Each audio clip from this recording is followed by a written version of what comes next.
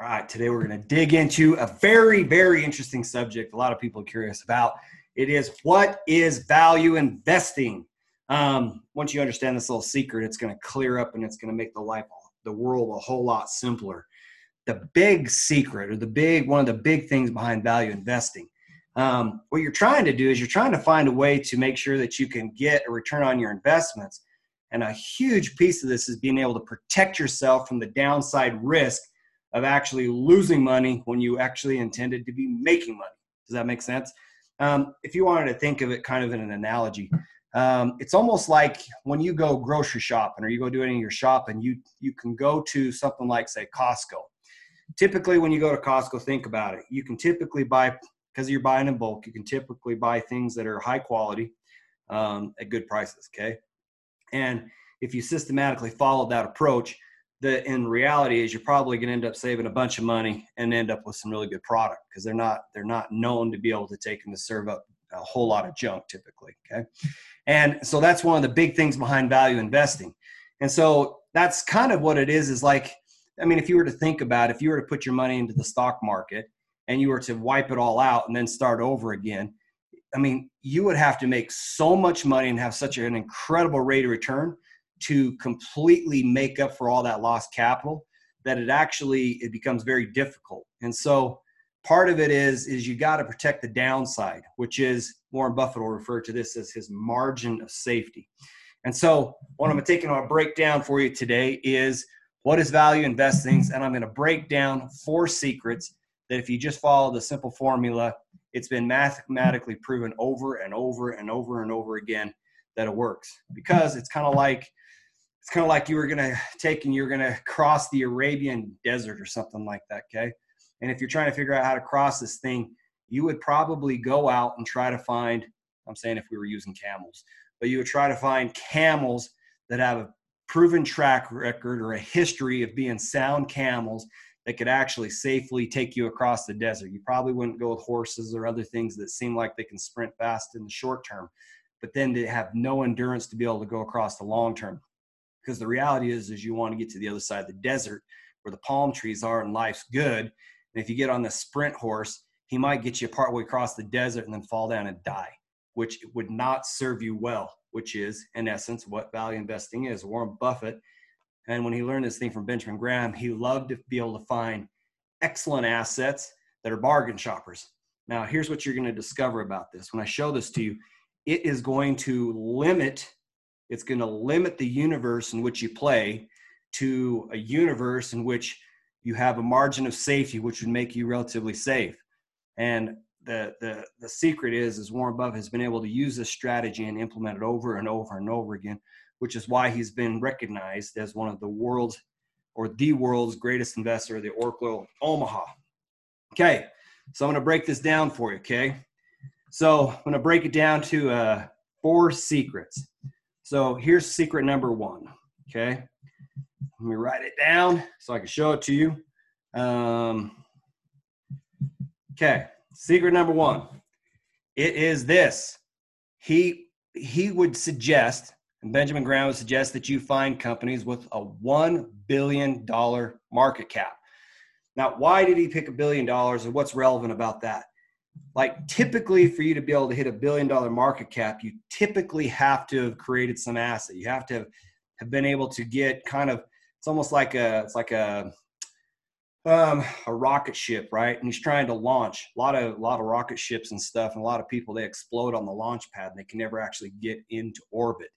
And what he's saying is let's take and identify the rocket ships that can get into orbit, that can get out of the atmosphere, where we know that they've been able to figure out how to create a business, how to be profitable. And of that size and magnitude, you know that you've got a business that's probably, there's enough people that's looked at it, paid attention to it, seen it, that we can then validate that, in fact, that company is legit. Let me give you an example. Like some of these other companies that were a little bit smaller, say, I don't know, 20 million, 40 million, 50, 100 million, whatever.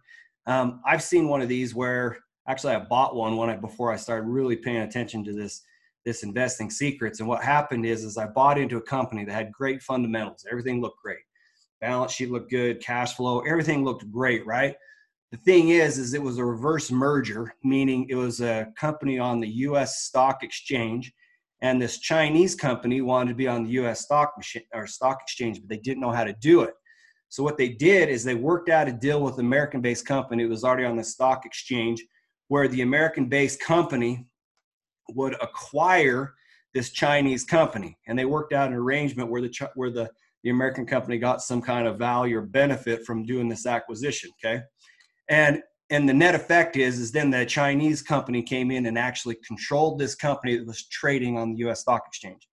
And the net result is it was actually it was a fraud. They what they really had wasn't actually in fact real. And eventually, like overnight, the stock basically almost went to zero, and the investment was a complete loss. And it didn't matter that the fundamentals looked good. The fact is that they'd been able to trick investors and all kinds of people into thinking that it was legit. That company never hit $1 billion. And had it hit $1 billion, that thing would have been vetted out and blown up. So it never actually hit it. So the reality is $1 billion market cap helps protect you from some of these shady characters that do things that are just stupid, okay? And it will save you from making bad mistakes. And so by design, this first secret, this $1 billion market cap or larger, is designed to reduce the universe of available stocks to create this margin of safety for you. And so anyway, that's secret number one. Okay, secret number two is, I don't know if you're familiar with PE ratio. So I'm going to take and explain. The secret number two is looking for a stock that's trading for less than 15 times earnings, or price per earnings ratio. And if you're not familiar with the PE ratio, what it really is like if you were to put your money into this business, how many years would it take you to get your money out? And basically what it is like, the business has got to earn money. So if I put $100, in 15 years, the company should have generated enough profits that I could then receive my original $100 back. The PE ratio of 15 is in this formula, one of these secrets by design. What it means is people get overly optimistic and overly excited that a company is going to go like a rocket ship all the way to the moon, and it's absolutely going to crush it. And so people will get into a point where they will pay ridiculous amounts of money for potential of future profits. And so we saw a big version of this, like when the dot-com bubble busted in like 2001, is people thought that these online internet business type things were just going to absolutely destroy all of these other stores and stuff.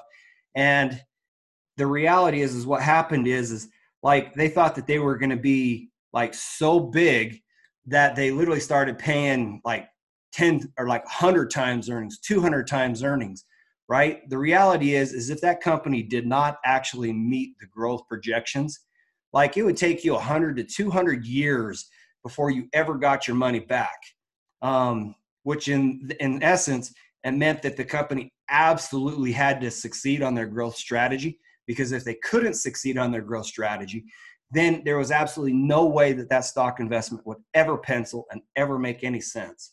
And so the strategy or the design here is by design to say, look, like nobody's discounting the value of growth. You can't say that growth isn't as important. It's actually critical, okay?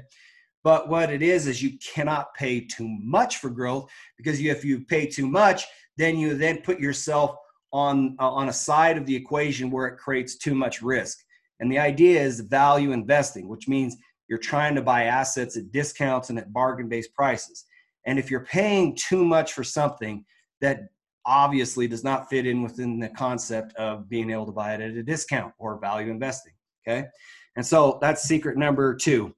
Okay, secret number 3, it's got to have 20 years of profitability. Okay. Boom, right there. 20 years of profitability. Okay, so why would this be in here? Let's take a look at it. What we're not looking for is a flash in the pan stock that all of a sudden had a killer concept, popped up overnight, but they never actually had a competitive advantage that actually protected them. Okay, let me give you an example. I remember investing in some stocks a few years back. It was during the last recession. There was a couple stocks that I'd found, like it was in these shipping companies. And these shipping companies, they were highly profitable companies. and they were transporting stuff from China to the United States or all across the world, and just transporting large amounts of cargo. The thing is these guys, although they had a good business at the time, they actually had a good business that was not sustained across a long period of time. And so much competition actually entered into the market that the market then ended up with a flood of ships doing transportation across the pond. And the net effect is when all of these guys got into the game and then the market did a pullback, the reality is these guys, although they were profitable, there was then a glut of ships sitting out on the water, just sitting there like miles long's worth of ships sitting on this water, and they didn't have any competitive advantage, so to speak. So a lot of them just went belly up, belly up, belly up, belly up, belly up, because then they ended up having to take and, for a better word, prostitute out their services, selling for so low, trying to figure out how to move cargo across it, that they ended up all just going belly up. Not all of them, but the reality is when you take and you find a company that's been able to be profitable for 20 years, what is systematically built into it is that this company has somehow carved out a niche in the marketplace where they have been able to do on a long-term basis, been able to be sustained or profitable on a continual basis for a long period of time. Does that make sense? And so the reality is we're trying to say, what could we do that could reduce our risk? And having a company that's been profitable for 20 years is one easy way to say, boom, this is how I can take risk off the table. And I know that I'm buying into a stock that isn't a flash in the pan overnight success and then it dies next year. Okay. And so that's one of them. Okay. Okay. Here's the last secret I want to take and break down to you. This is secret number 4. It is 20 years of dividends.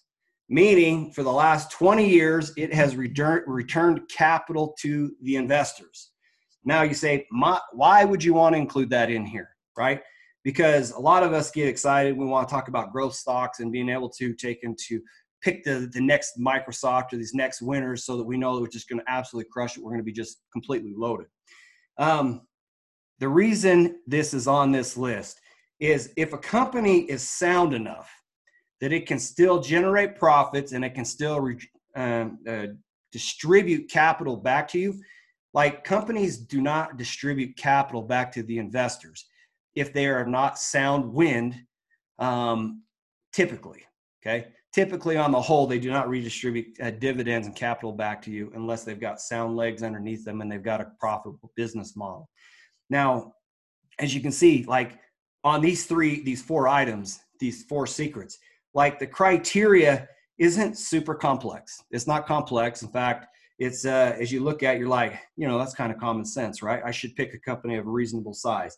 I probably shouldn't pay too much for earnings. Probably makes sense. Hey, might as well just pick a company that's been around for a while, that's been able to be profitable, okay? That makes sense. And a company that pays dividends. Yeah, that makes sense. The thing is with common sense, even though people conceptually understand it, it's the actual implementation, execution of common sense that's not so common. And in here is a simple formula. Like what this thing will protect you from doing is buying companies that suck, thinking that you are investing, and this thing will bring you back to some simple basics, which is investing is the most intelligent when it's based on arithmetic. It breaks it down to the simplicity. Like, does it make sense that a company ought to be reasonable in size? It does. Does it make sense that you shouldn't overpay for the price of it? It does, right?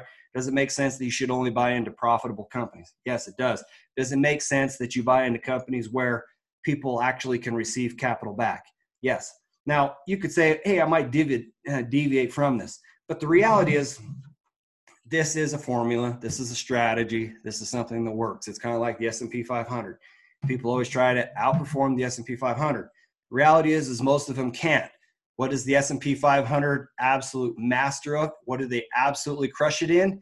They crush it in having a system and a process. 500 best companies in the United States, the kings of their categories across the different categories, included in the S&P 500, which means that on the whole, they have a very large market cap. I'm not convinced that they necessarily always have less than 15 times earnings. or that they adhere to the 20-year profitability or the 20 years of dividend. But what it is they are the best of the best of the best in their category, whether it's in real estate, whether it's insurance, whether it's in this or this. Like, they're the best of the best. They are the market leader in each of those categories, and that's what they put in it. And the whole point is on that thing. It's like S&P 500 is a systematic methodology of which they repeat day in and day out. It's a system, clockwork, bam, bam, bam, bam, bam. Somebody's no longer the market leader. They're booted off the S&P 500. The new leader is put onto the S&P 500. Bam, bam, bam, clockwork. Boom. Value investing, clockwork. Take the 4 secrets, take and implement it. You have now got a clockwork strategy that has been proven to work. There you go. All right. So you go to ragstherichdetransition.com. I will continue to share some stuff. You can go to asksolarmike.org and be happy to show you how you can take and learn how to do some investing that gives you absolute ridiculous rates of return with zero money down. Bam, later.